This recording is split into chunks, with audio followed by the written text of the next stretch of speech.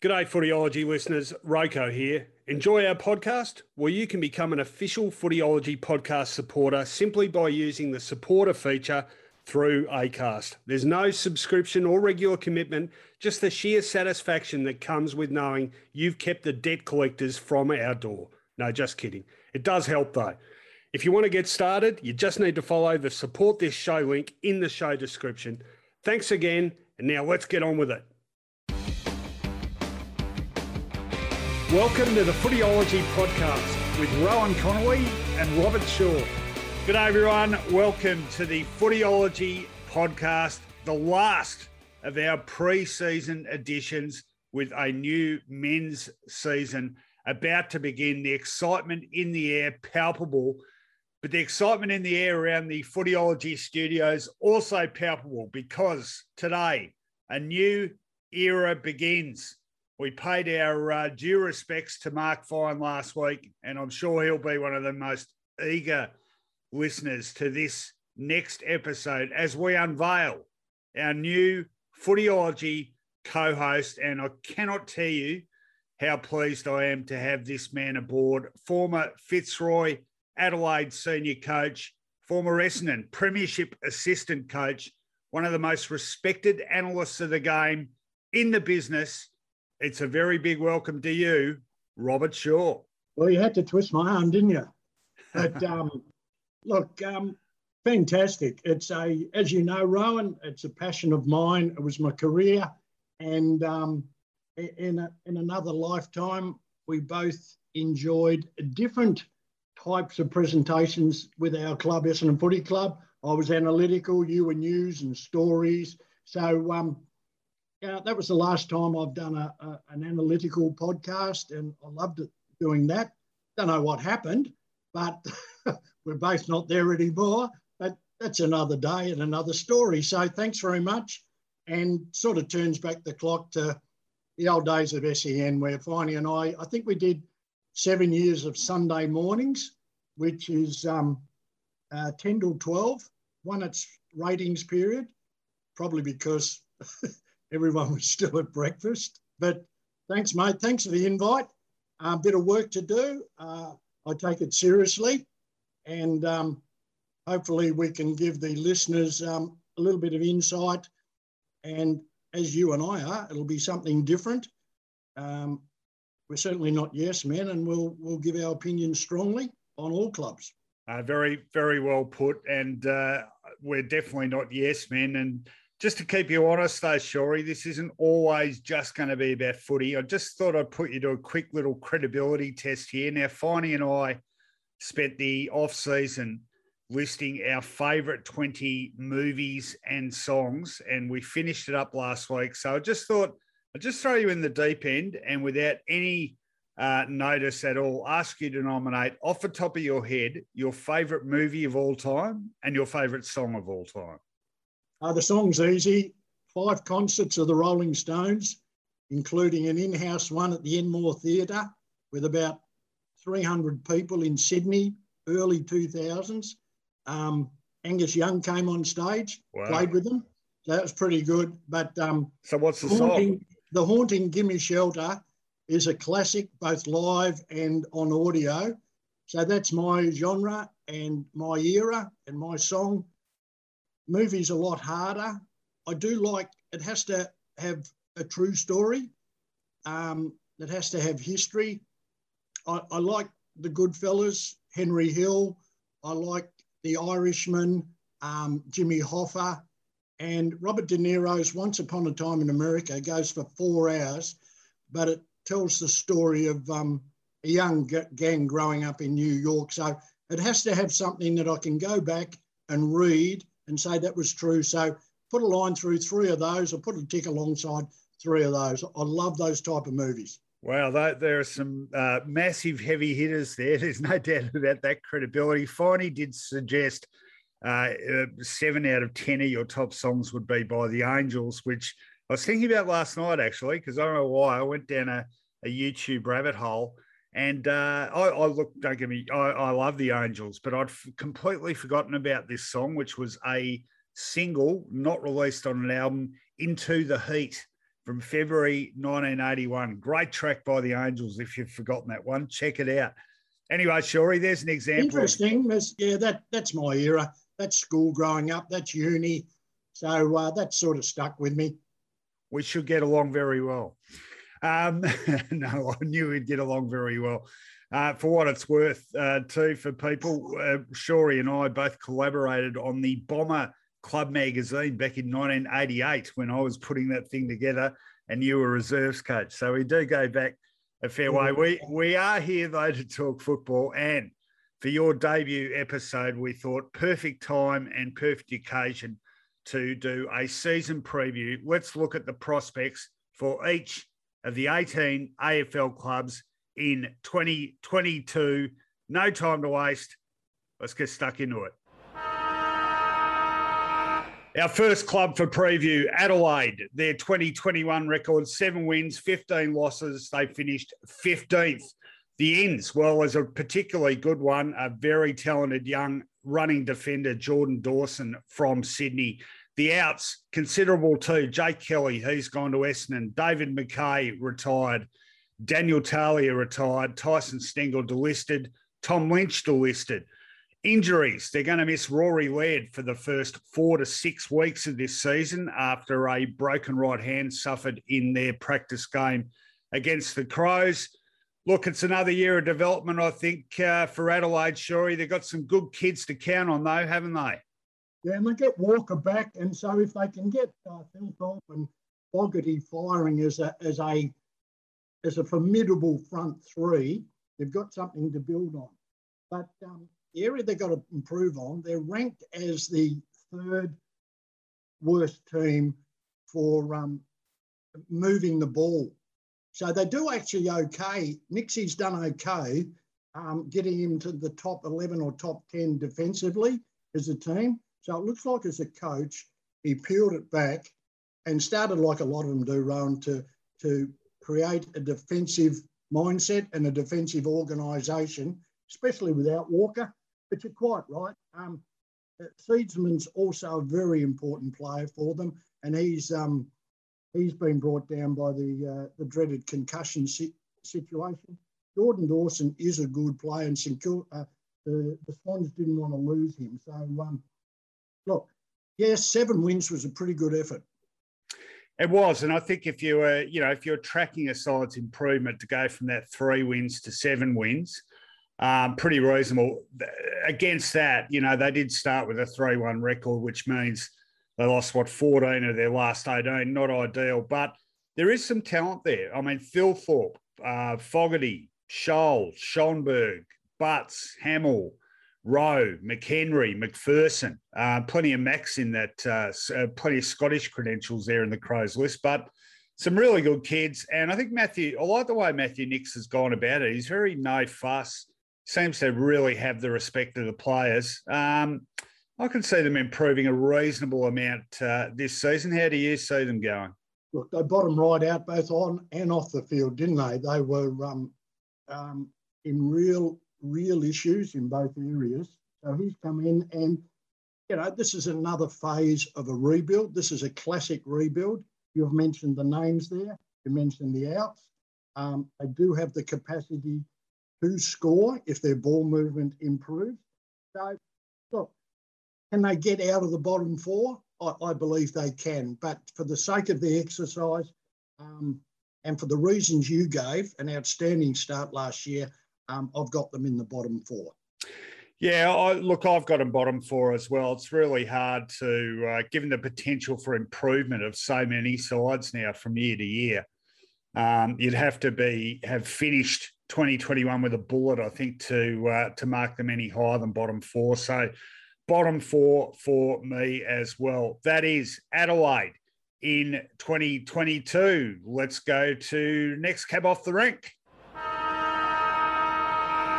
Let's have a look at Brisbane's prospects for 2022. Their record last season, 15 wins, 9 losses, a final position of 5th. Finals disappointment for the Lions again. The ins, Darcy Fort, a talented ruckman from Geelong, joining the Lions. He should be able to make a difference. Significant outs include Grant Birchall, retired, probably the only significant out in fairness.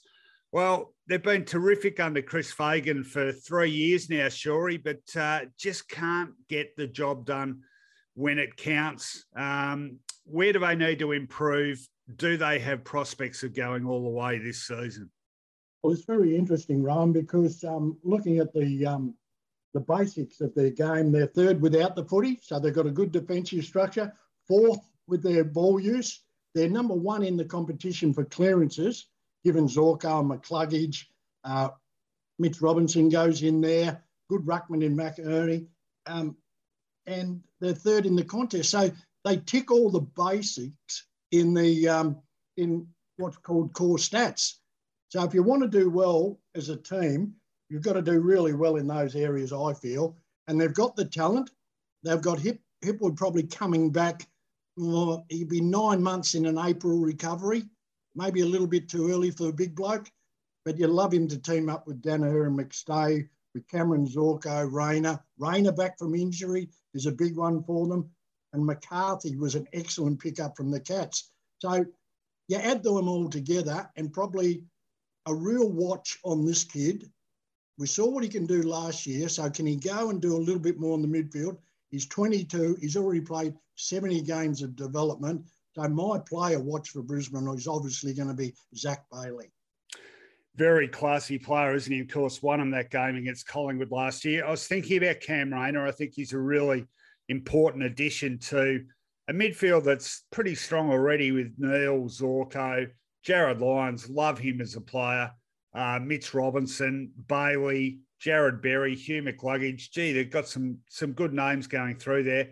And they're very productive up forward. No doubt the acquisition of Joe Danaher was a big success. Cameron, 55 goals last year. Danaher, 46. McCarthy, 36. Bailey, 31. 4 guys each kicking over 30 goals. That's very productive. So there's no doubt they got the raw tools, haven't they? What worries me a bit, Shorey, is the mental side of it. 1 win from 6 finals.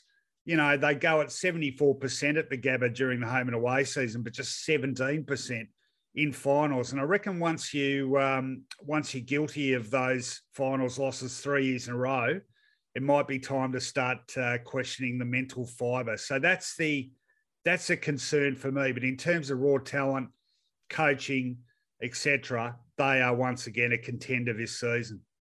Yeah, I've got them taking the next step with reservations because you summed it up perfectly. What percentage was that in finals? Did you say 17? Yeah. Yeah. It's not a good record for a team that ticks so many boxes with so much talent and really have an excellent all-round game. So, look, you and I don't know the Brisbane Lions as well as some of their supporters. And through the year, we might get a chance or get some feedback on what their actual thoughts are. But I would think that would pressure come on Fagan if we have another bailout at finals time? I don't think so, but it's a little bit of a confusing team given so many positives that have. I've got them going to the next level through experience, another year of finals disappointments. Remember a team close to us that went out in back-to-back elimination finals in teams that I played in the early 80s when we finished in the top 2 or 3, Essendon. I think we went out with 16 wins one year and straight out. So it does build a resolve. So that's what I'm hoping to see from Brisbane, that this really builds experience and a resolve. And maybe it is a mental toughness issue. They actually just do tighten up a little bit in finals time, Ryan. Yeah, thanks for bringing up those elimination finals. 2 years in a row, they went out after winning 16 games. And I think the number of elimination final defeats for Essendon now up to 28. No, just kidding. It just feels like that. Brisbane, agree with everything you say. I just wonder if they can get the job done when it counts. Bottom half of the 8 for me. Okay. Let's move on. Let's have a look at the Blues. Their 2021 record, 8 wins, 14 losses, finishing position of 13th. The ends, they're pretty impressive. The biggest, of course, Adam Chera from Fremantle, highly sought midfielder, joining the on-ball troop at Princes Park. George Hewitt from Sydney, very handy run-with player as well. And Lewis Young, a young gun from the Western Bulldogs, perhaps just denied a bit of opportunity. So some impressive ins. The outs, Eddie Betts retired. Mark Murphy retired. They don't come a lot bigger than that pair. Liam Jones, of course, controversially retiring after refusing to accept the AFL's edict on compulsory vaccination. Sam Petrevski-Seaton has gone west. Levi Casbolt delisted. Michael Gibbons delisted. So some significant offs. There's some significant injuries, unfortunately, for the Blues at the start of a season. None bigger, of course, than absolute superstar Sam Walsh, who has syndesmosis. He's probably likely to miss the first month of the season. Caleb Marchbank, David Cunningham, handy pair, longer-term prospects recovering from ACL injuries. Well, Shuri, new coach in Michael Voss, and as ever, plenty of expectations from the considerable Carlton Army. It's been a long, long wait. How are they going to go? I think they're going to go all right for a couple of reasons. The new coach is going to make a big difference. A far more intense and assertive approach by Michael Voss, and attention to detail in defence and hard work. So that will get a natural improvement, because last year they were rated 15th without the footy. That's a bit of an indictment to Teague, because that's not David Teague that we know, is it, Rowan? Mm-hmm. Defence, hard work, and they're also 15th in the contest. So if they can get in the top 7 or 8 in both of those, and as you said, you've mentioned the players that are in, and I've just got a theory about improvement. They've had to rely on Walsh and Cripps to carry them, and both have been affected. Walsh sometimes with the tag, Cripps with injury, soreness. We saw him last year. Now, with Williams and Sard settling down, they've got to get Curnow and Mackay consistent, playing, and then you've added the two blokes that you said. Hewitt from Sydney is a big in, tall midfielder, can play forward, but also can do a tagging job, and of course the class of Sarah. That, I know it sounds funny, that puts Walsh and Cripps now in the bonus category. Does that make sense? Yeah, it does. If Cripps and Walsh get held for some reason, they've still got the capabilities to win. And I'd like to see Cripps go forward more, come out of full forward, and maybe in a change with Hewitt. Well, he kicked 4 in that practice game and looked really impressive doing so, Cripps. So I think you're a great sign, Ron. Really good sign. Yeah, look, a couple of things for me. Midfield depth has always been lacking. I've been really disappointed with their skill level for several years. They turned the ball over so much. They were very laborious coming off halfback in the Brendan Bolton days. You know, fixed up their attacking penchant a bit under Teague, but then, you know, couldn't get the defence right. So they really struggled for balance. I think that's one thing Vossi will be concentrating on. At the end of the day, though, it's just about talent, isn't it? And look, one thing great about them for the long term, they've got 3 superstars, really, or potential superstars on each part of the ground. Waitering down back, Mackay up forward, Sam Walsh in the middle, and, you know, a guy like Chera coming on board as well. Another weakness for me, just mentally, I think they've been a bit fragile, haven't they? They've had their occasional shellacking. I don't think they will be now. He won't allow them to be, Rowan. Yeah, well, I think that's really important. And, you know, I guess having a tough character like that in the coach's box, and a guy who as a player was universally respected, I don't think that should be understated either. Look, I think they're a sneaky chance to the 8, but then so are 13 or 14 teams. And I can't quite squeeze them in, but I wouldn't be shocked if they did finally make the finals. Your call? They need uncompromising coaching. They need accountability to a game plan, and they need a consistent work rate, because their talent ticks a lot of boxes. But we're saying that about a lot of teams. I'm with you. I rate Liam Jones highly. He will be missed, and I would have had them in the 8 if they had a settled defence. So for me, they're round 9, 10, just missing out. Let's see how we go with that call. And let's now head to look at the fortunes of the Blues' fiercest rival. Let's talk about Collingwood. Really disappointing 2021 season. In fact, one of the worst in the history of the club. Just 6 wins, 16 losses, and a finish of 17th. Their lowest finish in history. The ins, well, some young talent pouring into this club. I guess the biggest in is coach Craig McRae, he of triple Brisbane premiership fame. Some decent ins on the playing front too. Patrick Lipinski from the Bulldogs, Nathan Kruger from Geelong, and one of the most highly touted father-sons in history, I think it's fair to say, Nick Dacos, son of the Macedonian marvel Peter. The outs, few retirees, Levi Greenwood, Chris Mayne, Josh Thomas, and a couple of delistings as well. I think fair to say rebuilding and redevelopment is the order of the day in 2022 for the Magpies. Shorey, do you agree?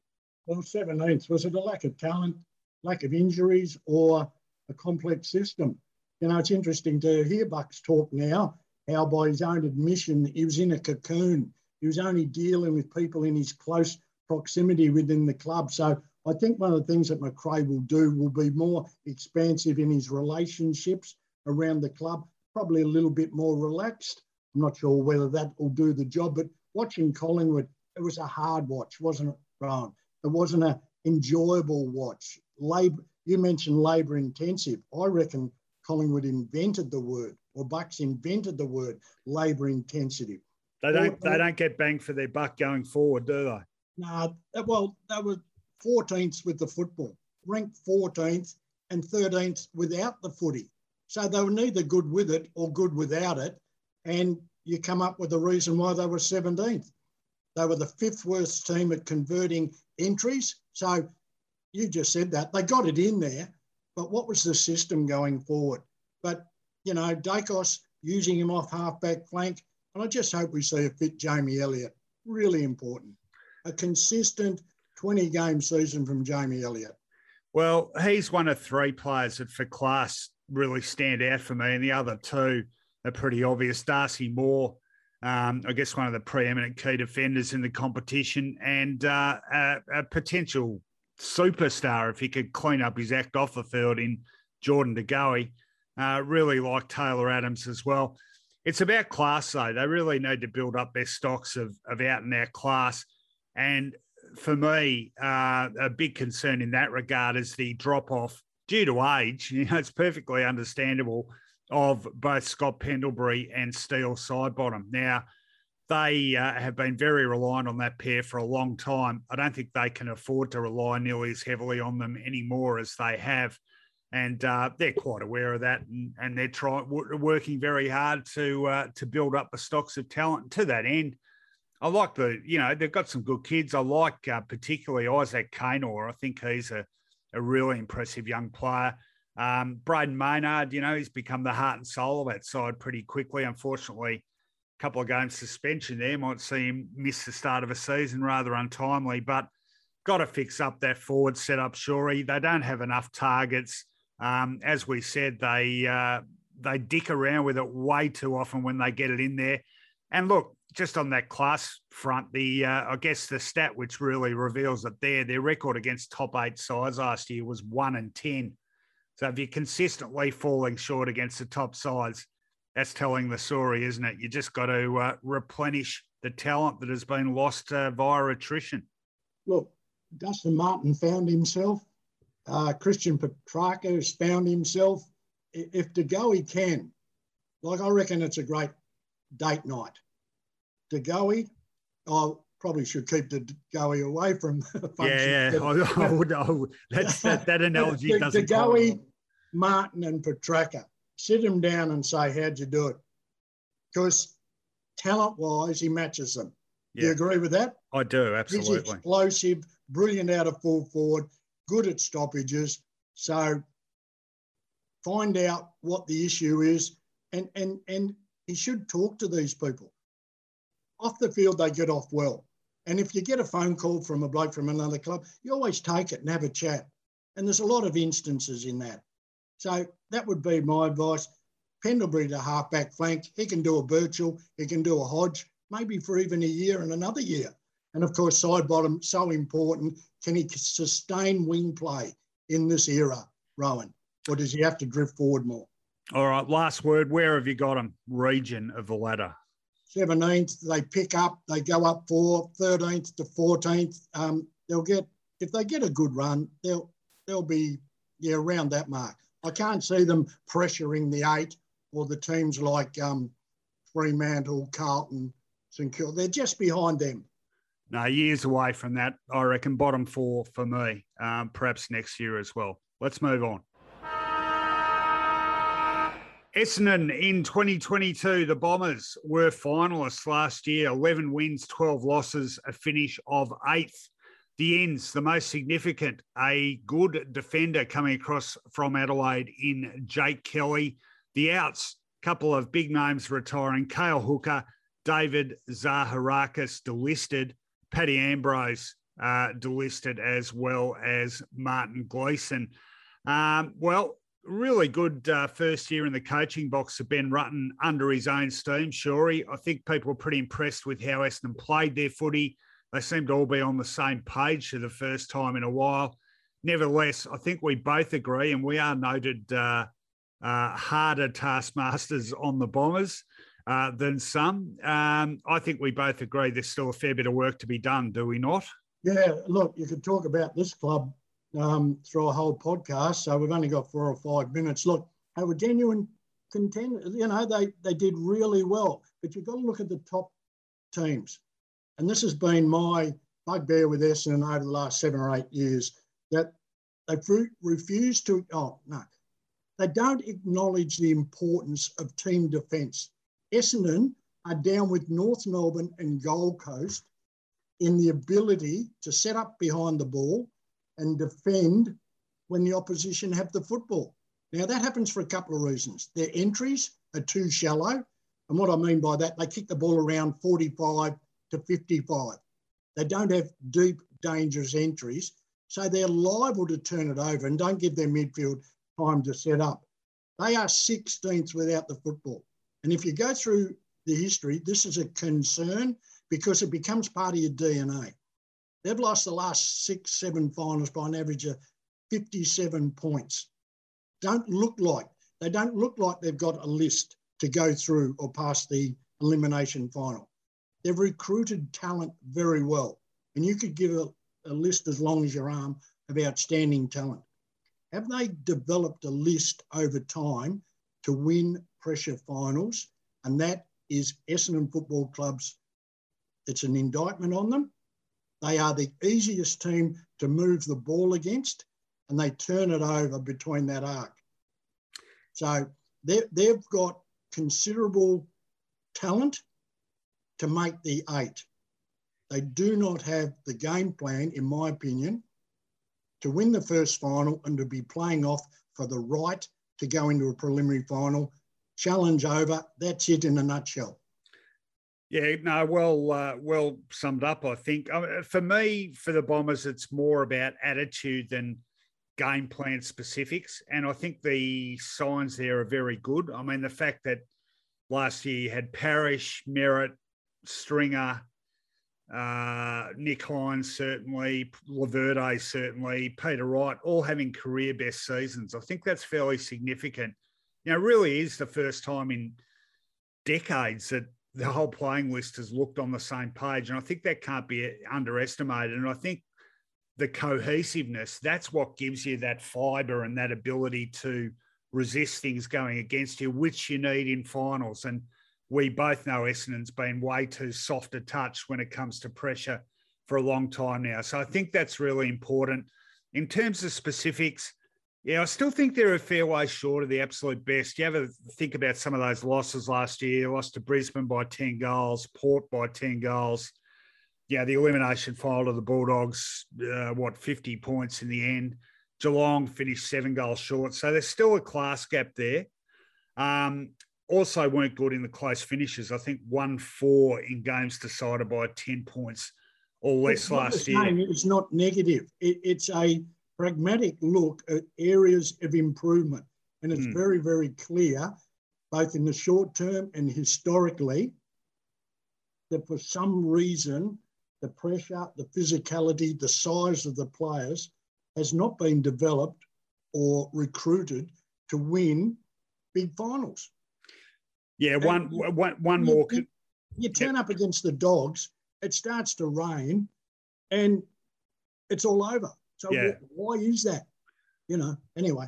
Yeah, one more concern for me, just that forward line. I know they were pretty good for points scored last year, but Hooker's gone. Question marks about McDonald, Tipungwuti, just where he's at with his head and with his body. So some questions to be asked there. And a young guy like Kane Baldwin might end up having a fairly significant role to play.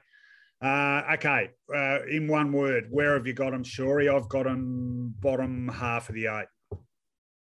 I've got them 8th. All right. Well, yeah. Based on history, not based on what they can do. We're just we're believing that the improvement in Perkins and these sort of blokes might keep them around the mark. All right, let's head over west. Fremantle Football Club, its 3rd season under the coaching of Justin Longmuir. The Dockers' record last year, 10 wins, 12 losses for a finish of 11th. The ends, a couple of good kids, Will Brodie from Gold Coast, Jordan Clark from Geelong, couldn't command a regular senior game with the Cats. He'll be a good pickup for them. Significant out, though, Adam Chera lost to Carlton, and another significant retiree in Stephen Hill. Significant injury to skipper Nat Fyfe. Has had shoulder issues right through the pre-season. Docker's confident he will get to the start line for round 1, but just a bit of a watch there on the skipper and dual Brownlow medalist. Plenty of interest in the Dockers, Shorey. How do you see them going? Well, they're competing for that spot. We believe that Richmond will come back into the 8. West Coast are just outside, Essendon are just inside, and you've got the emerging Fremantle, Carlton, and possibly St Kilda. So it's a traffic jam from 8th to 11th or 12th, and they're right in the mix here. You've mentioned Sarah, I won't go on with there. Fyfe and Mundy are the real class, and I'd like to see them share the role on ruck roving and out of the full forward position. They can both play there, and it just gives them a different dimension. Will Brodie was I coached against him at school. He was a wonderful player. I know it's school footy, but if you ever thought that a player would come out of school, go through the under-18s and be a player, it's Will Brodie. So I've lost contact with him, what he's like, but he gets an opportunity. He's a big body, contested player, stoppage player. They picked up Jordan Clark, of course, who gets a point to prove because he wasn't happy. He wasn't happy the way he was selected or non-selection. So he's talked the talk, let's walk the walk, and let's see if Chris Scott and his coaches were right or wrong. I'm an old fullback. We've spoken about Jones, Alex Pearce and Joel Handling, Rowan, 11 games in 2 years. So this mob haven't had stability in the back half. If they get that, they can really push the 8. Yeah, I agree. Look, that was one stat I was going to rattle off before. Hamling 21, Chapman 16, Young 14, Pearce 12, Cox 10, Hughes 9, Logue 6. They are the games missed. That is a combined total of 88 games between 7 defenders. That lack of durability in that back 6 is a real concern. My big rap on them last year, Rob, and I think they'll go on with this, I reckon they've been very dependent on those best couple of players for a long time, haven't they? Fyfe, Walters, Mundy. I reckon last year you really saw, and this is where the loss of Chera is such a pity, because we saw Brayshaw come into his own. We saw Sarong come into his own. Terrific. Sean Darcy as a ruckman went to another level. So the young talent is coming through, isn't it? I think now it's about getting that durability in their back 6 and also continuing to become a more effective team scoreboard-wise, because that's been an ongoing issue, hasn't it? Yeah, they haven't got a very clear-cut point of difference as a team. They're mid-table using the footy. They're down the bottom without it. They're 8th at clearances. and they're 13th in contested stuff. So they're not really great at anything. So that's an improvement. That will come with durability and, as you said, stability, particularly in their back half. Cerra's a big loss, Rowan, given those young development of Brayshaw, and it's a significant win for Carlton and an equal loss for the Dockers.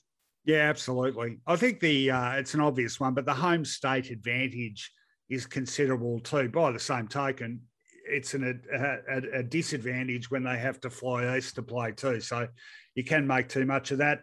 One word, where have you got them? I've got them pushing for the 8, but not getting there.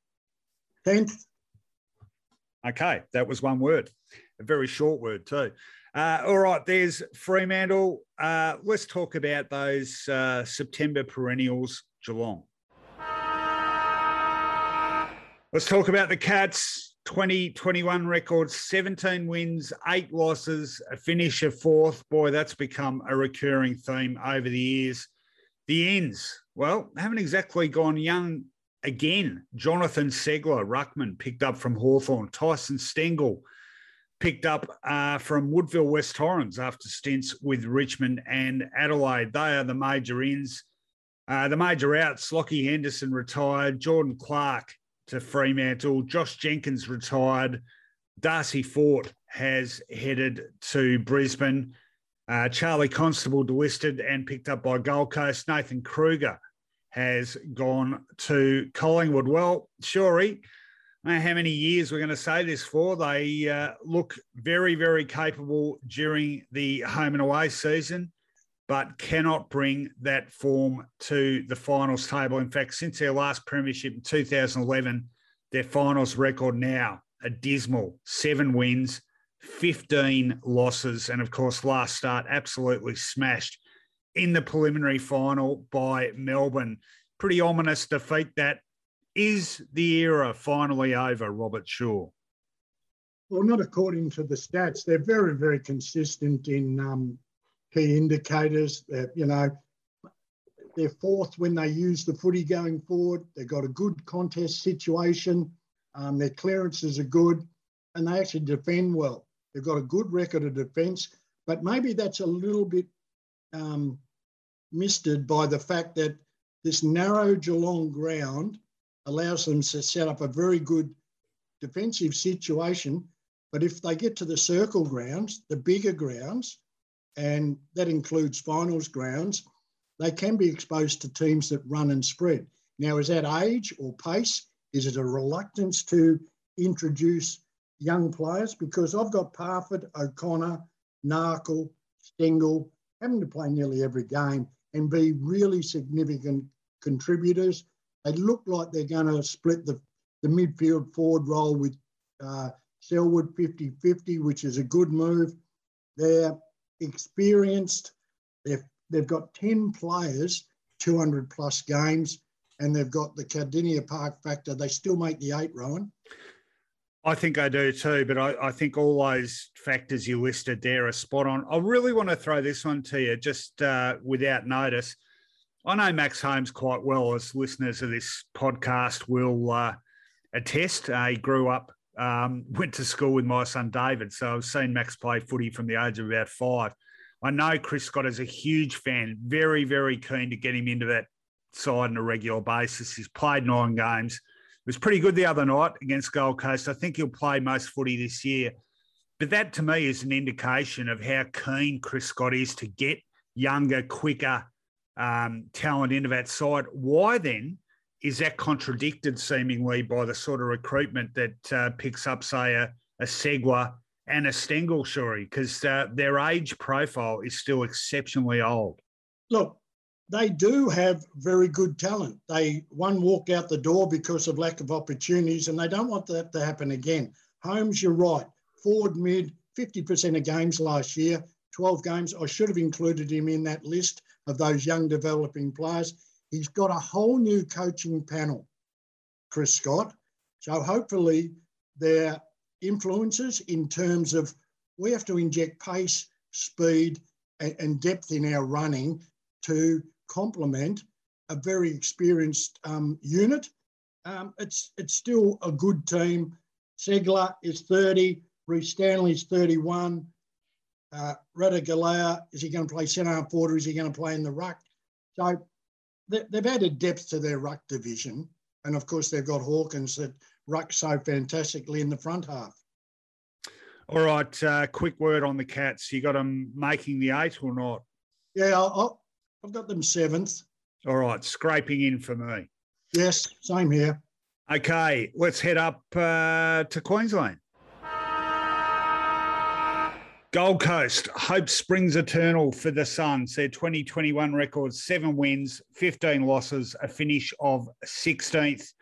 The Ends, Mabior Chol from Richmond, Levi Casbolt from Carlton, Charlie Constable from Geelong are the main ones there. And the outs, Hugh Greenwood delisted. And boy, that was a shocking list blunder that cost him an important midfielder. Jared Harbrow has retired. He was a great servant for them.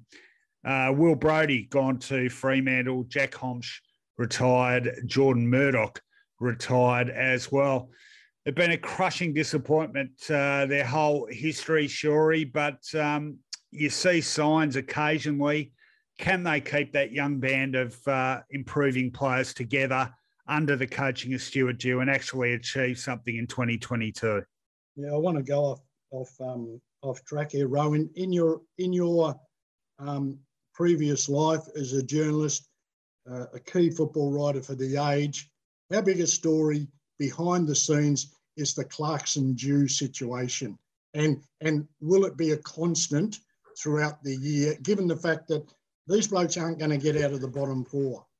I think what they're doing. Yeah. So how are you, put your other hat on, the previous hat on, what's going to happen with this? Anytime they lose a string of games badly, it's going to crop up. Yeah, no doubt. It's the pressure is on Stuart Dew with the considerable name of Clarkson in the background. He's very unlucky. Fancy losing Ben King in a pre-season, because it looks like they've got Rao back to form, fitness and confidence. And his combination with his old schoolmate, Noah Anderson, together with Tuke Miller, is going to give them plenty of the footy. So can they kick enough goals without King?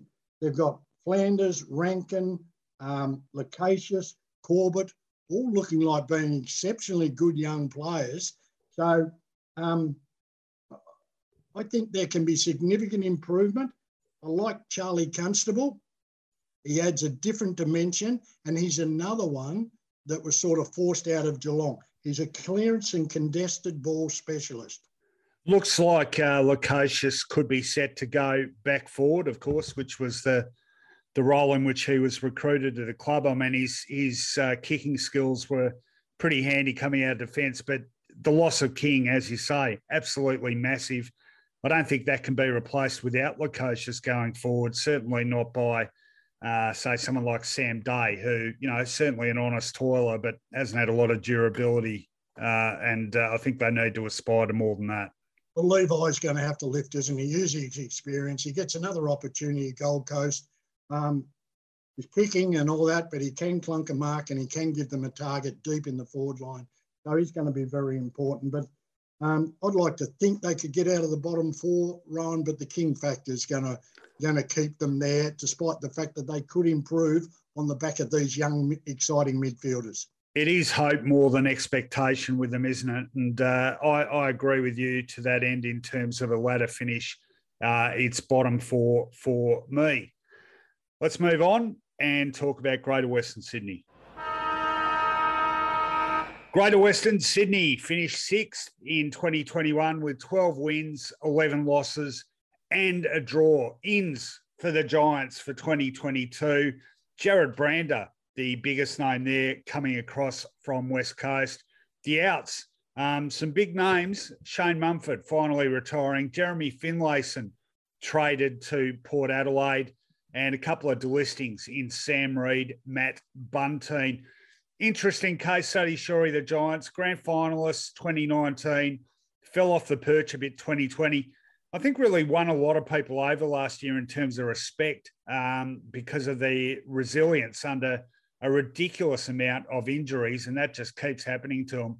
but they were really resilient last year, and I think could be the making of them, not just as a team, but as a football club. How do you see it?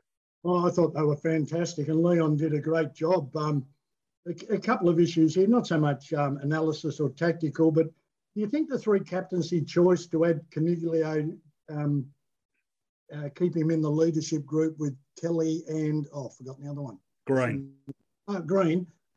He'll miss a few weeks, of course, but does that add to the pressure or alleviate the pressure on Caniglio? I saw he had a good game the other day. Kelly had 41, Tom Green had 31, Taranto had 31, Ward 27 and Caniglio 27. So that's a great core group. So I'm hoping it's a positive, that it takes a bit of a pressure off, but recognises the value that he's held amongst the playing group, and it doesn't make that difference other than help his footy a bit. I'm not a big fan of co-captains. I think it's a bit. I think it's a bit of a cop out, to be honest. Well, Richmond have got a captain and a vice captain. Melbourne won a premiership with Max Gawn and Jay Viney. So this is quite unusual for an experienced club, an experienced coach to go with the three.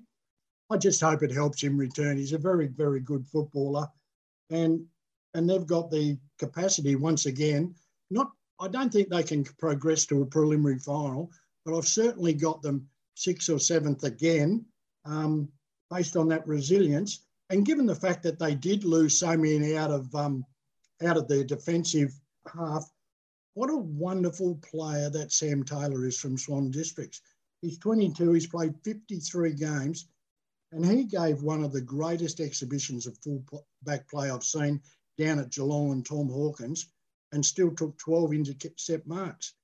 The only problem with that, Rowan, is that there were 4 umpires on the ground that didn't know his name. Yeah, well, it's that's a lot of the defender when it comes to Brownlow votes, isn't it?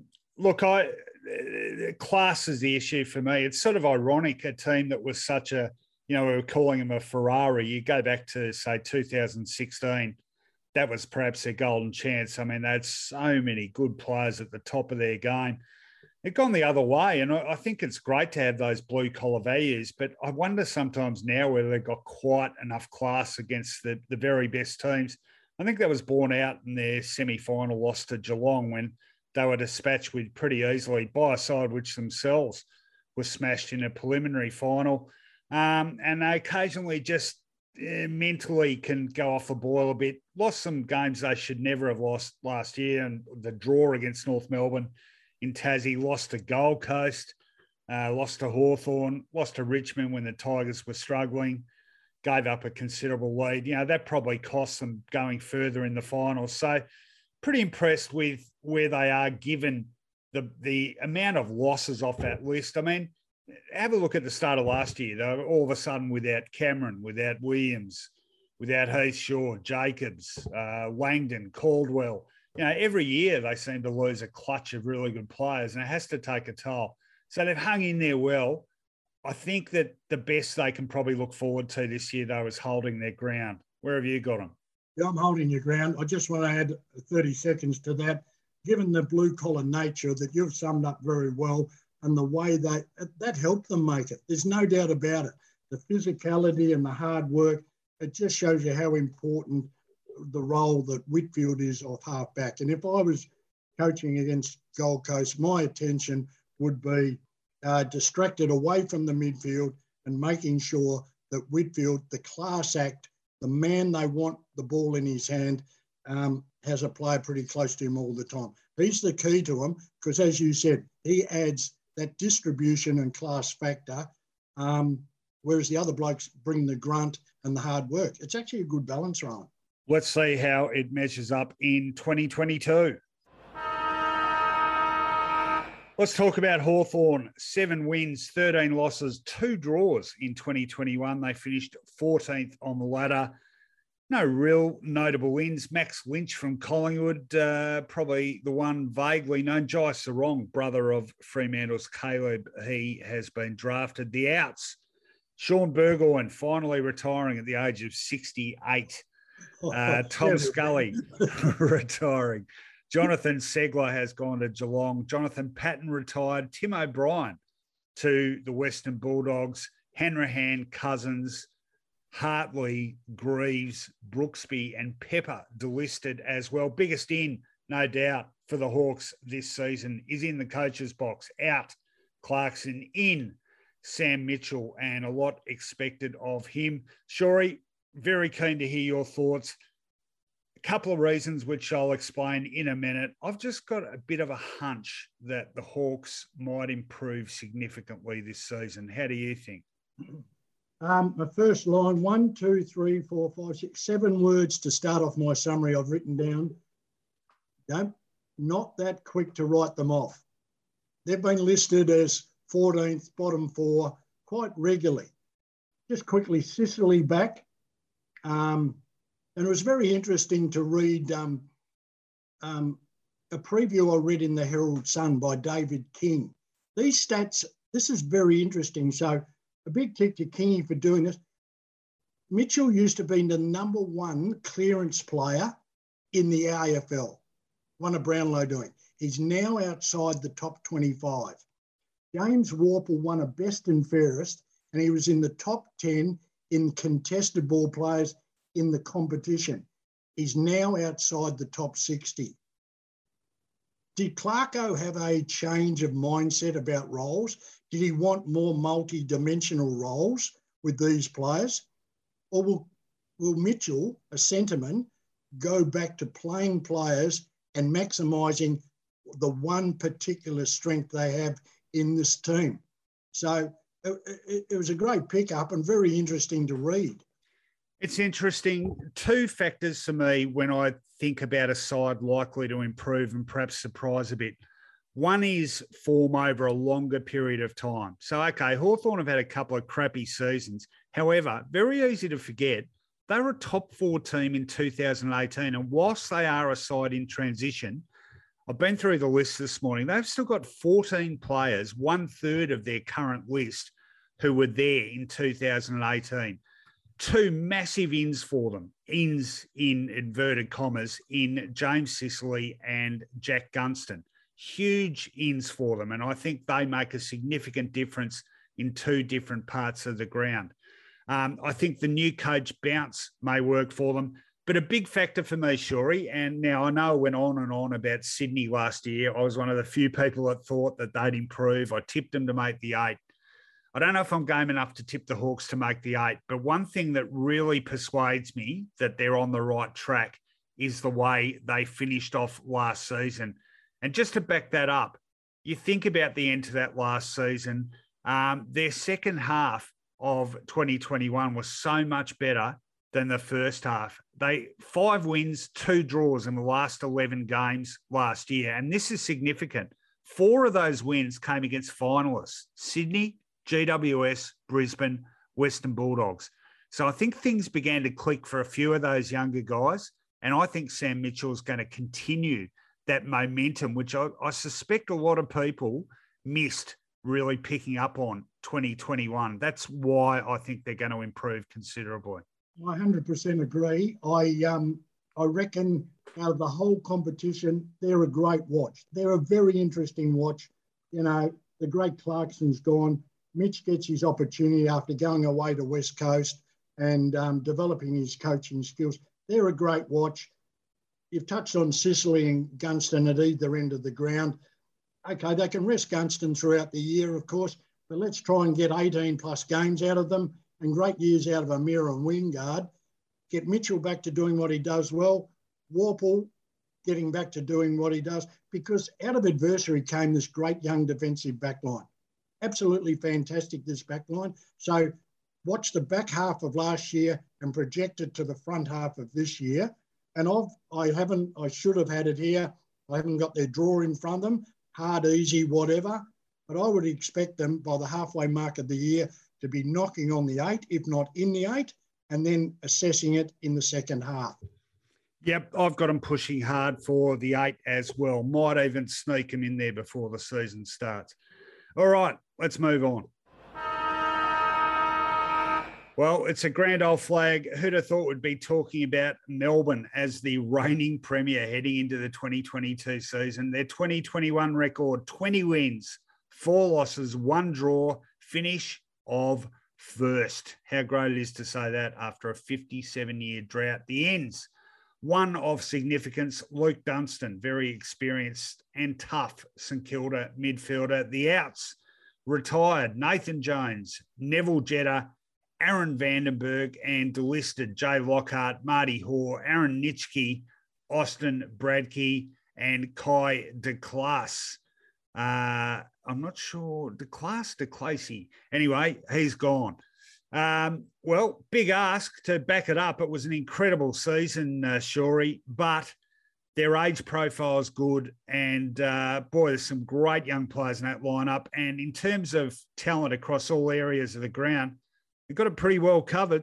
Rowan, I've made a point of saying without the football, and I want to clarify what that means.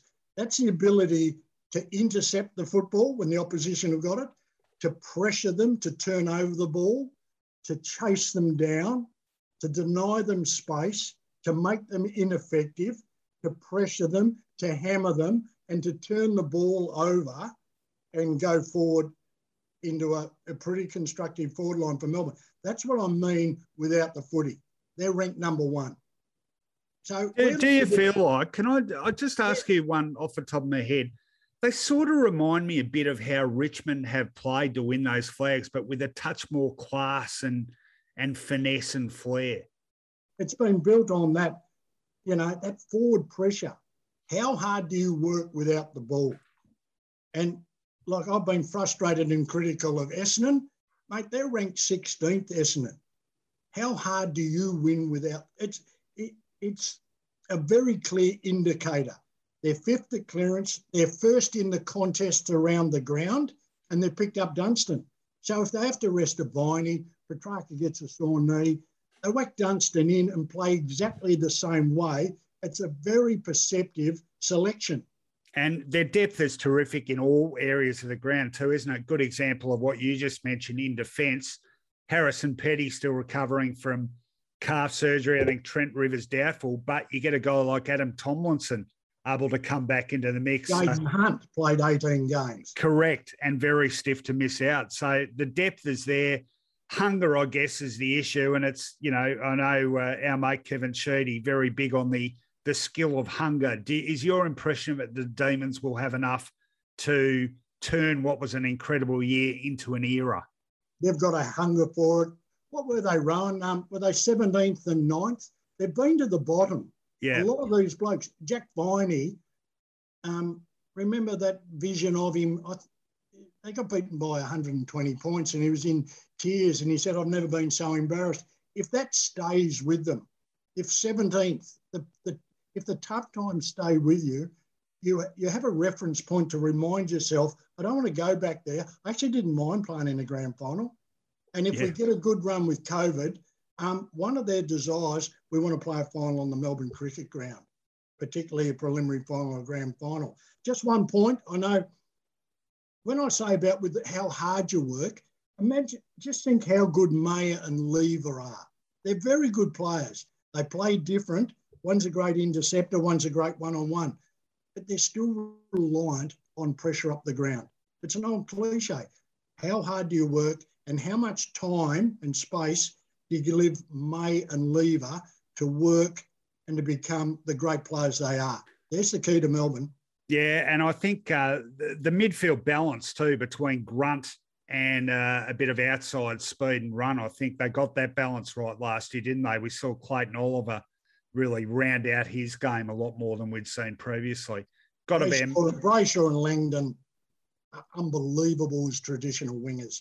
Yeah. Don't underestimate that. So I've got them playing in the preliminary final, finishing in the top 2 and getting a home preliminary. Over to you, Melbourne. Ditto for me on that score. Let's move on. North Melbourne Wooden Spooners in 2021, 4 wins, 17 losses and a draw, but very much in redevelopment mode under the coaching of David Noble. Can that upward curve continue? Some big recruits, Hugh Greenwood from the Gold Coast, Callum Coleman-Jones from Richmond, and a massively touted junior, Jason Horne-Francis, coming across from South Adelaide. The outs, Robbie Tarrant has headed to Richmond, Trent Dumont delisted, Sean Atley, Taylor Garner, Dom Tyson delisted, Tom Campbell off to St Kilda. Well, I like where they're going, the Roos, Shorey. Some really good young talent. And for me, probably the most significant stat about the Roos out of their entire 2021 came at the end of the year in their best and fairest. Now, here's the top 10. Just listen to the names. Jai Simpkin, Ben Cunnington, Jack Zeeble, Aaron Hall, Luke Davies-Uniacke, Ben Mackay, Cam Zurhaar, Taron Thomas, Kane Turner, Nick Larkey. There is a lot of young talent filling the top 10 places in the best and fairest, and that hasn't been the case for the Roos previously. One reason for optimism. How do you see them going? Look, David Noble's been outstanding with his sales pitch in front of the cameras, selling the message. But I think old shin boners won't be too far away from saying, listen, the rhetoric's great, we get the message, but, 20% wins last year. Can they get to 30? Can they get to 35? Or can they double those wins? Because there's some really, as you said, there's some really exciting talent. Stevenson, Larkey and Zurhaar up forward gives them a real chance. They've got a war horse in the ruck. And they get Aidan Core back to help that back line and to give them some leadership. Look, they were the bottom in everything last year, and quite understandable. They were 100 points behind, 100 contest points behind Gold Coast. It was interesting to listen to David Noble. I want to score, I want to attack, I want to be exciting.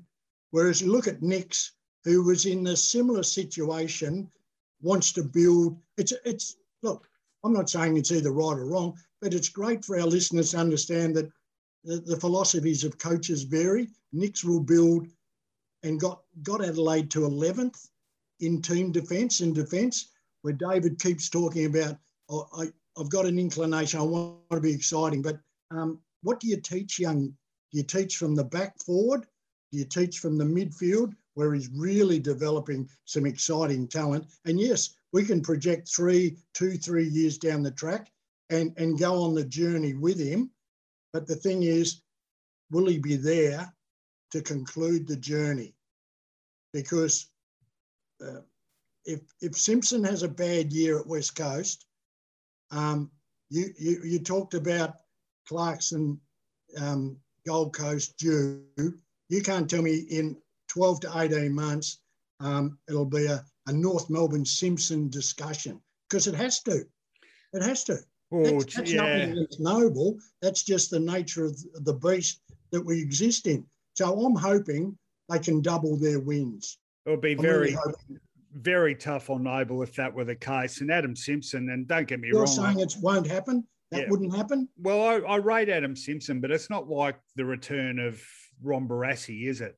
I mean, Simpson's got a good coaching record, but... Premiership coach? He is a premiership coach. So was Alex Jesaulenko. Yeah, where'd he go? That was a bit of a... No. I'm just showing up scenarios of where this is an intriguing team and an intriguing coach and the direction they're going on. They've been consistent. They've been consistent. I just hope they can go from that 20% games and really tick off a significantly improved year, so that the punters can sit there and go, geez, you said what you said last year, but you know what? You were right. This is good. Yeah, no, look, I think that's fair enough. And if you're a development coach and, particularly one of a lowish profile, it's always going to make it easier. They're certainly going to need all their senior hands on deck. And to that end, and I should have mentioned this before, Ben Cunnington continuing his recovery from a secondary recurrence of testicular cancer. So fingers crossed on that one. Jed Anderson, of course, missed a lot of pre-season due to his standoff, if you like, about the vaccine requirement, and he'll require a pretty heavy-duty conditioning program, you'd think, to get him back to his best. So plenty of ifs and buts about the Roos. One word, Shorey, bottom 4 for me for North. Yeah, it will be, but you can see the improvement coming. All right, let's move on to South Australia. Port Adelaide, are we starting to see the beginnings of another Geelong, i.e.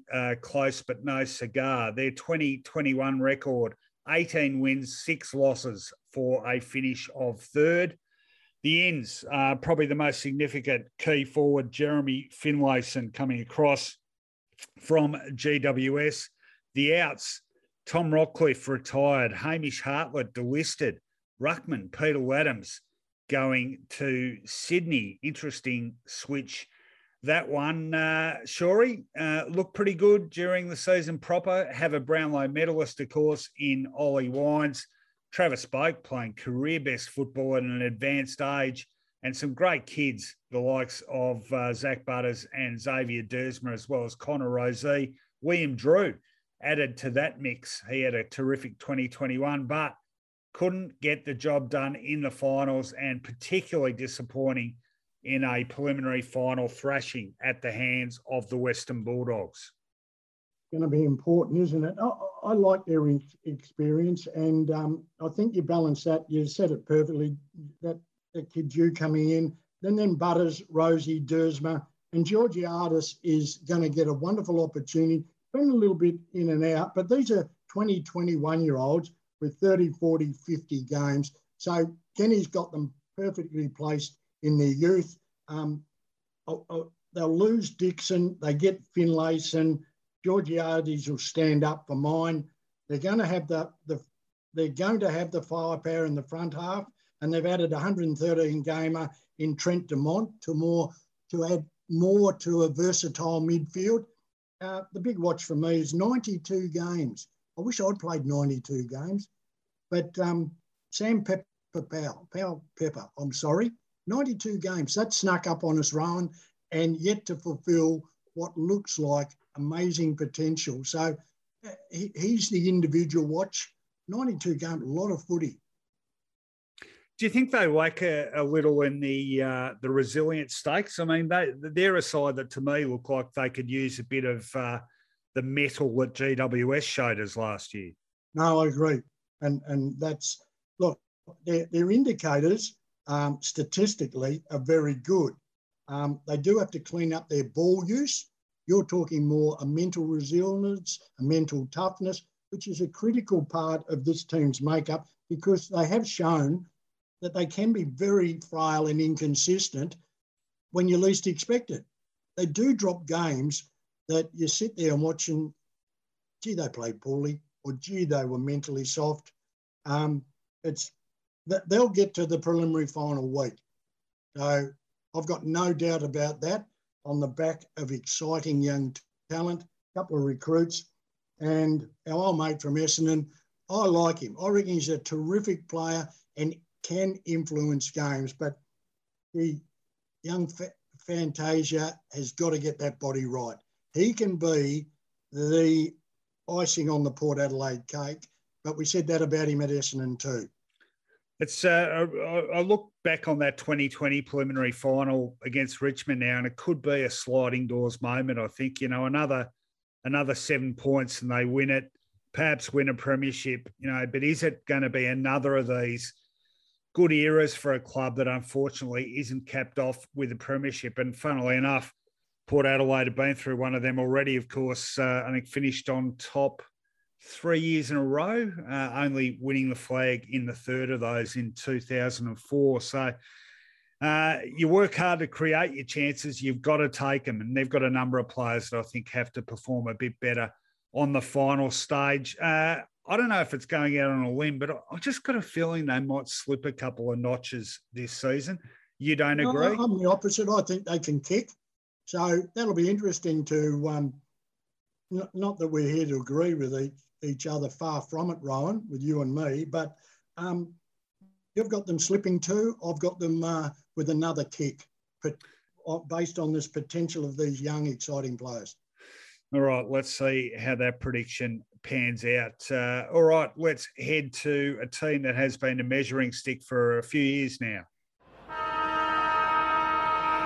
Let's talk Tigers and disappointing 2021. Boy, they've had some great years preceding that, though. Last year's record, 9 wins, 12 losses and a draw for a finish of 12th. First time Richmond missed out on finals action since 2016. One major in for them, that is the arrival of Robbie Tarrant from North Melbourne at a pretty advanced age, but he's got a big job to do, of course, replacing some defenders who are no longer part of the equation. And I'm talking there about Basher Hooley and David Asprey, both of whom have retired.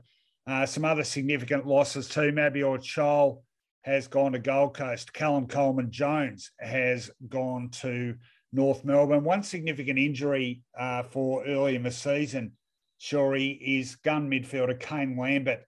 A bit of a worry there as he battles a hip injury. I think most people expect Richmond to come back. Certainly injuries played havoc with their 2021.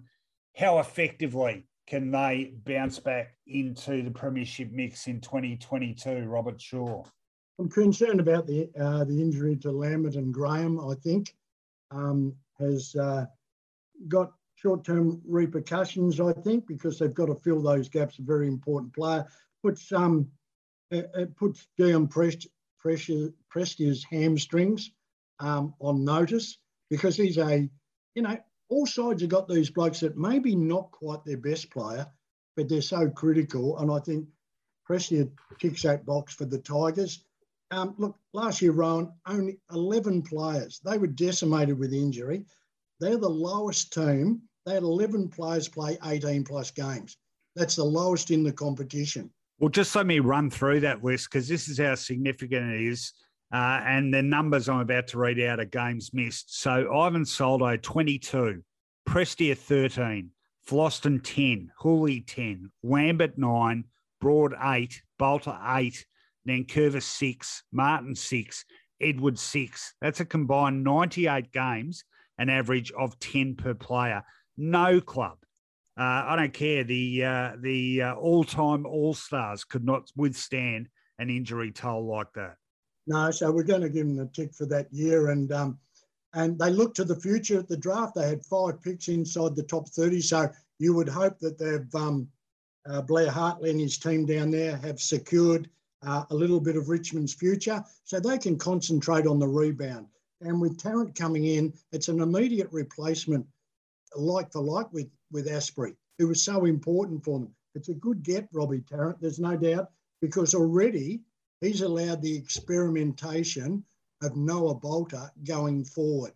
Now, that might have hit a hurdle with Dylan Grimes getting an injury, but to have Bolter, Rewalt and Lynch in the front half, surrounded by those explosive small quicks, is a great balanced forward line, allows Jack Rewalt and Lynch a little bit of pressure off them, and Bolter has already shown what he can do in the pre-season games. That's a great tactical move for the Tigers. I want to ask you this. Their game style, it's been so effective. Now, we just previously were talking about how Melbourne had adopted elements of that. I think Melbourne has a bit of a superior edge in class, though, compared to what Richmond had.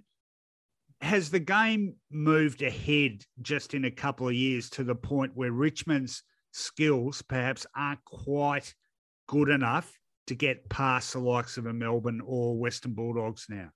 Well, I think they can get past the Western Bulldogs. I'm not sure they can get past Melbourne.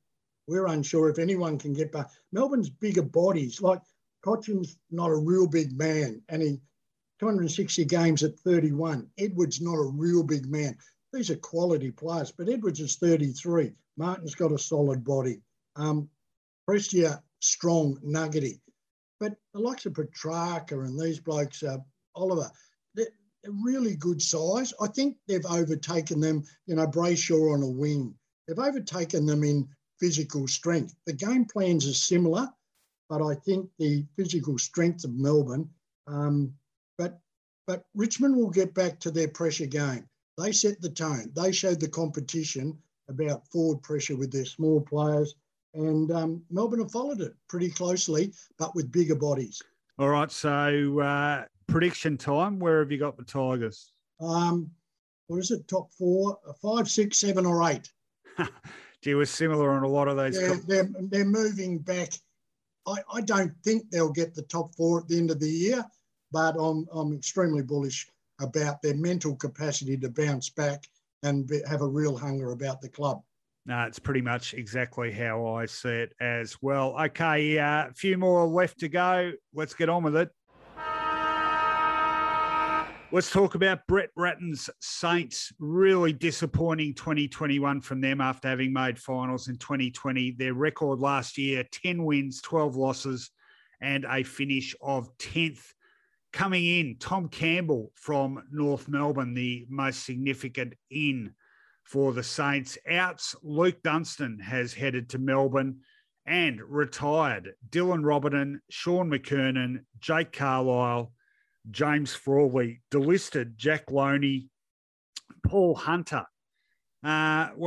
Disappointing 2021, Shorey. I have my doubts about whether they can get back to those heights of 2020. What are their chances? Not good. I've got them behind, I've got them behind Essendon. I've got them behind Carlton. I've got them behind Fremantle. I've got them behind Richmond. So, it's not a big rap, is it? And I'm trying to find, they're not actually ranked elite in any area. They've got deficiencies in depth in the midfield, I feel, and their reliance is very heavily on a sore rider and the emerging brilliance of Rowan Marshall. I want to ask you this. They remind me, I do like my historical comparisons, but there are disturbing overtones with this. That's unusual. Well, there are disturbing overtones with this for me of what Brisbane did after 2009 under Vossi. They went out and loaded up on more players from other clubs. You know, we saw Favola, Rains, Buchanan, Clark, etc., etc. It backfired spectacularly, and it took them years to recover, as well as the Saints did out of those recruits from other clubs in 2020. The guys they picked up last year, I think, really might set them back. Another worrying factor too is injury early season. Hunter Clark and Jack Billings both looking like they might miss about a month of the new season. But that Riders' Achilles tendons flared again. All these things add up, mate. Yeah. You're right. Yeah, well, I mean, I don't know. How do you agree with me on that Brisbane comparison? I just think they overestimated where they were at, and it's backfired on them. Huge reliance on Steele.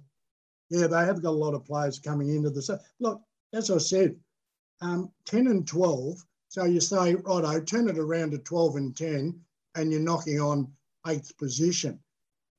I think they've got too much competition generally from those 4 or 5 sides around them to push past them. Hanbury and Geary played 5 games between them. They've got a tick with Jay Gresham coming back, very good player. I'm looking for what is the point of difference. Well, they finish above, according to us, Rowan, they won't finish above Hawthorn. Well, so how are they going to get past Carlton, Essendon, Richmond, Freo, and an injury and lame but pretty determined West Coast? Well, you just hit the nail on the head. You talked about the dependence on Steele. I mean, Hawthorn, you can at least go to a Mitchell, an O'Meara, a Wingard. I think those guys all finished top 5 in their best and fairest. St Kilda's midfield, you got Hanbury, who never plays. Last year, I think the Saints were, 12th for clearances, 11th for disposals, 10th for contested possession. They were 10th for total inside 50s. I mean, they're just average at everything, aren't they?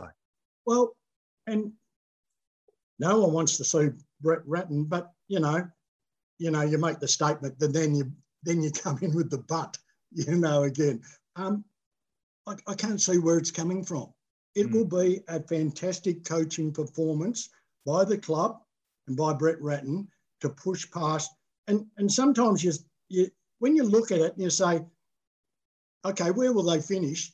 No, who will they finish in front of? And we've just named 5 or 6 clubs that all have a point of difference, in my opinion, over St Kilda. And just quickly, someone described them as the the pack of cards club. You can build a magnificent, like we did when we were kids, but if you move one card, this club has the capacity, sadly, to come all crashing down. Yeah, the foundations don't look overly solid. Ladder range for you, one word? 13. I'm thinking potentially bottom 4. All right, let's head to the Harbour City. Well, sure, if you listened to our podcast last year, you'd know I never lost an opportunity to pat myself on the back about getting the Swans right. But, gee, they are an exciting side. I love their young guys. They are so exciting. Justin McInerney, for me, the pick. But Errol Goulden, James Rowbottom, Sam Wicks, Chad Warner, Hayden McLean, Logan McDonald, Braden Campbell, all of them, 23 or younger, all look so capable. And then you've got a tier of players of more experience, but who are still relatively youthful. And there I'm talking about Nick Blakey, Will Haywood, Ollie Florent, Callum Mills, Isaac Heaney, potential superstar of the competition. They've got more ruck strength aboard now with Peter Laddams. So much to like about the Swans, who have completely revolutionised their profile, I guess, from that, sort of dour, contested ball, scrappy team to a running, free-flowing, high-scoring side who are fantastic to watch. I really hope they continue their improvement, but I'm pretty confident they can. I can't see them not improving. Like, I went back because I saw this kid, Justin McInerney, and I'll be first to admit he's, I haven't got his name written down. So I went back and watched that game. 21 games to now. Wasn't it a standing prospect? It is a great lesson to many list managers and club developers that you can go to 16th and in a blink of an eyelid, you can get your club back to 6th on some savvy recruiting, some bravery, and some damn good development coaching. He is a gun, Justin McInerney, and I'll tell you the game that made me think this kid has got it and this side has potentially got it was when they beat Melbourne in Cairns late in 2020. It was a really significant result. McInerney, mate, he is a gun. I love that player. Dawson off half-back with his distribution will be missed, and we've spoken about Hewitt's multi-positional role will also be missed. But then you'll get the McInerneys and the Warners stepping into those roles. The big move last year was the inconsistent Blakey on a half-forward flank, a little bit flashy, a little bit out there, all that sort of thing. Totally opposite to his dad, mind you. Had a lot of flair and upset a few opposition players. The move back to the half-back line for a left footer, the way he runs was excellent, allowed Mills to go into the middle. I've got them playing off in the preliminary final. I'd be really surprised if they didn't continue their development. They only got 7 games out of Logan McDonald, a high-profile forward. So you've named the young kids. I like them as a team. I don't love them like you do, but I like them as a team. So just a quick one. Let's have a go at them finishing top 4, Ron. Just a quick one on man. Surprisingly, perhaps we haven't yet mentioned, but how much juice has Buddy Franklin got left in the tank? No, he's got a good one in him, and look, they'll celebrate his 1000th goal when it comes about. And I just, as a true centre half forward, I just push him out to a flank, push him into a pocket, give him the freedom of the forward line, push him up to the wing for 5 minutes, take him off, rest him the next week. I think they'll handle him superbly, and he's done a pre-season. Yeah, well, I'm with you, Robert. As we've elaborated on, I do love them, but I absolutely agree with you. I reckon they're very capable of finishing top 4. All right, 2 clubs left. Let's do them.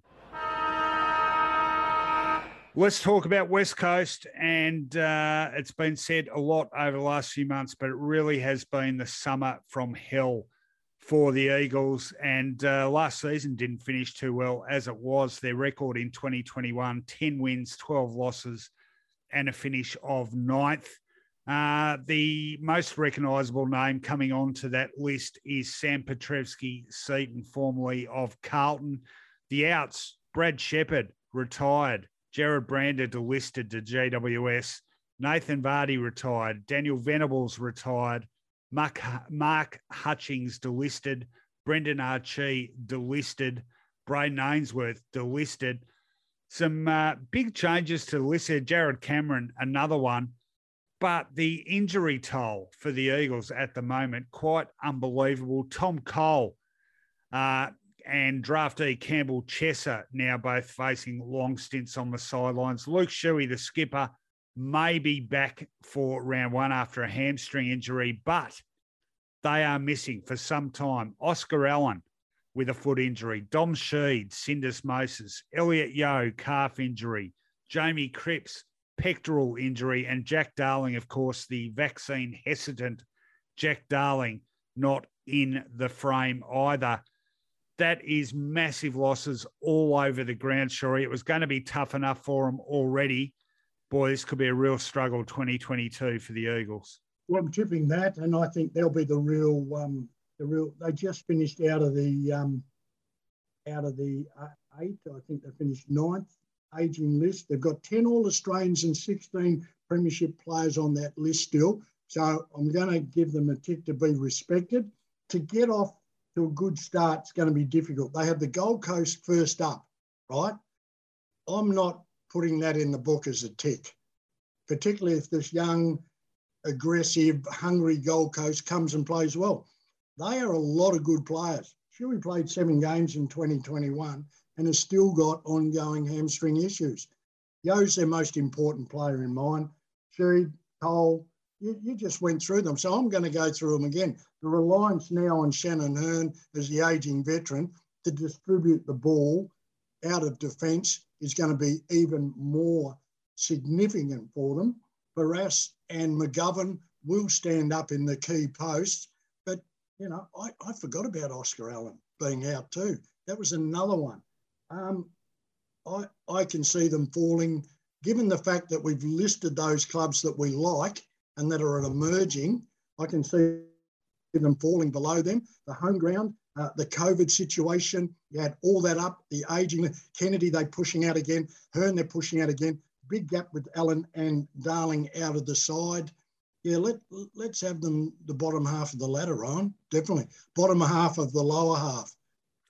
I think there are significant question marks about their brand of football now too, whether the game's moved a bit past that precision kicking to uncontested marks. I'll just jump in, mate. You're right. That's the old Subiaco. They were a great kicking side, a superb distributors of the ball off half-back.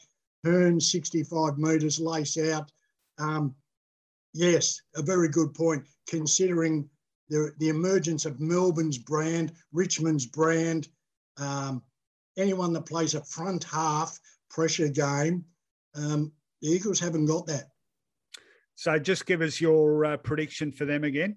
What's 5th bottom?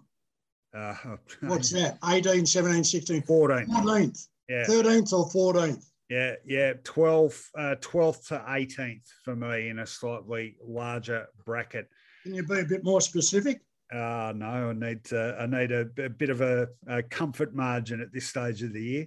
Mate, how are we going to go when they bring in Tasmania? How many teams have we got to go? I don't know, but it's been a solid debut, Shorey. 1 to go. Mate, I hope your editors can get this into 1 hour, or people. Look, there'll be people riding their bike and going for a walk for an hour, but they're not going to hang in for 2 hours, mate. No, it's all right. They're used to Mark Fine. They're familiar with the concept of rambling, Shorey, just as well. So when Tassie come in, we've got to do 19 of these. Yeah, well, and 20 when Northern Territory do. Correct. All right, 1 to go in version 2022. Let's do it now. All right, let's talk the Western Bulldogs, of course, runner-up to Melbourne in that amazing grand final one, which halfway through the third quarter, they looked destined to win with a 19-point lead. Still can't quite believe it. They lost that by 74 points, but a pretty good year nonetheless, 2021, 18 wins and 8 losses. They're loaded with stars. They've got plenty going for them. Can they go one step better in 2022, Shorey? To win the premiership? No, I don't think they can, but I can see them stabilising, be around the mark, top 4, maybe slip. I have no reason why they would slip. They've got Tim O'Brien, who we remember taking that outstanding mark at the Melbourne Cricket Ground, number 23 at Hawthorn. He'll come back apparently not to play forward, but to help stabilise the defence, Rowan. And obviously they were hoping that young Sam Darcy wouldn't get the James Hird curse of the navicular for a young fellow. That's very, very concerning, and they'll put all their endeavours into that never, ever reoccurring again. So do we see young Sam Darcy this year? That'll be interesting. And, of course, we're just hoping we find out what Jamara Ugle-Hagan is. And if you've got talent, which is undeniable, then the question marks come into other areas of your game. Application to train, I don't know, but I'm just surmising. If it's not talent, is it work rate, coachability, application to training, mental toughness, ability to take a bit of a spray from Bevo, slow learner, because number 1 draft pick, immense talent. So we need to see his emergence or find out why he hasn't. Well, gee, we're tough on players we perceive to be that talented, though, aren't we? I mean, first year in the system, we're just used to those early picks being instant hits now, but some of them take longer than others. So no doubt it's a big year for him. And O'Brien, a crucial pickup as well at the other end of the ground, not just in terms of height and needing to help out Alex Keith, but, of course, the retirement of Easton Wood in the off-season, well, pretty significant. The ruck setup, that's an interesting one, isn't it? Tim English, very, very talented, but does he get outbodied a bit too easily against the bigger, stronger ruckman? And I think that was certainly a case in the grand final up against, not just Max Gawn, but Luke Jackson, who had a fantastic grand final. Ugle-Hagan going to be really important to that forward end, which also got shown up a bit on grand final day, didn't it? Norton didn't have a great game. Mitch Hannon failed to deliver that sort of in-between role. I think Treloar and Bontempelli ended up being their leading goal kickers. Josh Bruce is looking like late July, Rowan, early August. So, very unlucky with Darcy. If he'd emerged like they thought he would, I reckon he would have got early games. They've held Ugle-Hagan back, giving him a very big apprenticeship in the VFL. So I was hoping we would see them as a 1-2 combination, allowing Norton to move around, roam around the ground, push up, push back to the goal square. That's not going to happen. They'll be round the mark, top 4. I've got Sydney replacing them in the top 4. So I'm going to leave it at that, 5th. Yeah, big, interesting call. I don't think they're missing too much at all. It's easy to, sort of pile on and look for flies in the ointment of the formula of a side that loses the grand final by a significant margin. But again, this side led a grand final by 19 points late in the third quarter. So I think there's scope for further improvement. I think they'll be very close to the mark. Yeah, I'll probably underestimate them. I think it's a great point. People forget about that. They see the resurgence of Melbourne and that sensational finish. And 19 points up in a grand final. I remember a team that was 20 points up at halftime in a grand final too, Rowan. It does happen. No, you've got to stop bringing up these bad memories, Shorey. We won't last the whole season if you keep doing that. All right. That is our 18 clubs seasons, all previewed magnificently by our new man in the Footyology podcast co-host chair, Robert Shaw. I'll throw it to you before we sign off, Shawry. How'd you pull up? Have you come through this first episode unscathed? Are you happy with your performance? Well, I don't know. We did have, and we might apologise a little bit. I was just using my computer, but I had to go and get a professional microphone. So we're not sure how the sound will go, but we'll have the technology people working on it in the break, and we'll get back to you. No, I loved it.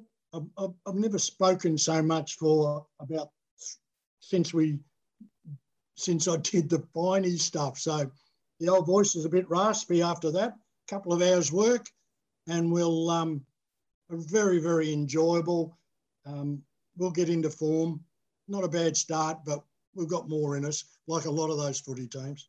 Typical coach, never satisfied. And just on the technical front, anything would be an improvement on Finey's obligatory 2 tin cans and a length of string, which struggled to do the job on occasions. No, just kidding. Finey's equipment was better than that. And while we're talking about the great man, pay him a visit down at Lenny's Fine Foods, quality delicatessen down there in Inkerman Street near the corner of Kooyong Road in North Caulfield. I might drop in and grab a bagel myself. It's wonderful fare. So say good day to Mark Fine and wife Natalie, now running Lenny's Fine Foods. That's it for this final pre-season edition.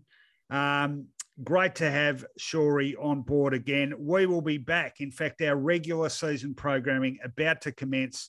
Our next episode, of course, the round 1 preview next Wednesday on the day of the first game. It comes around quick, and we will be going back to 2 podcasts a week, of course, wrapping up round 1 on Sunday evening, and the return of our wonderful sponsor, Palmerbet. So big good day to the boys up there. They'll be providing us the odds ahead of every game each week on the Footyology podcast. You can support the Footyology podcast by heading to the Acast supporter page wherever you listen to this show, or better still, become a Footyology patron via Patreon. Many links available on the Footyology website, footyology.com.au. Plenty of good reading on there in the lead up to round 1. Thanks for listening, everyone. Hope that gave you a decent preview of your club's chances for 2022. And we'll be back next week to preview round 1.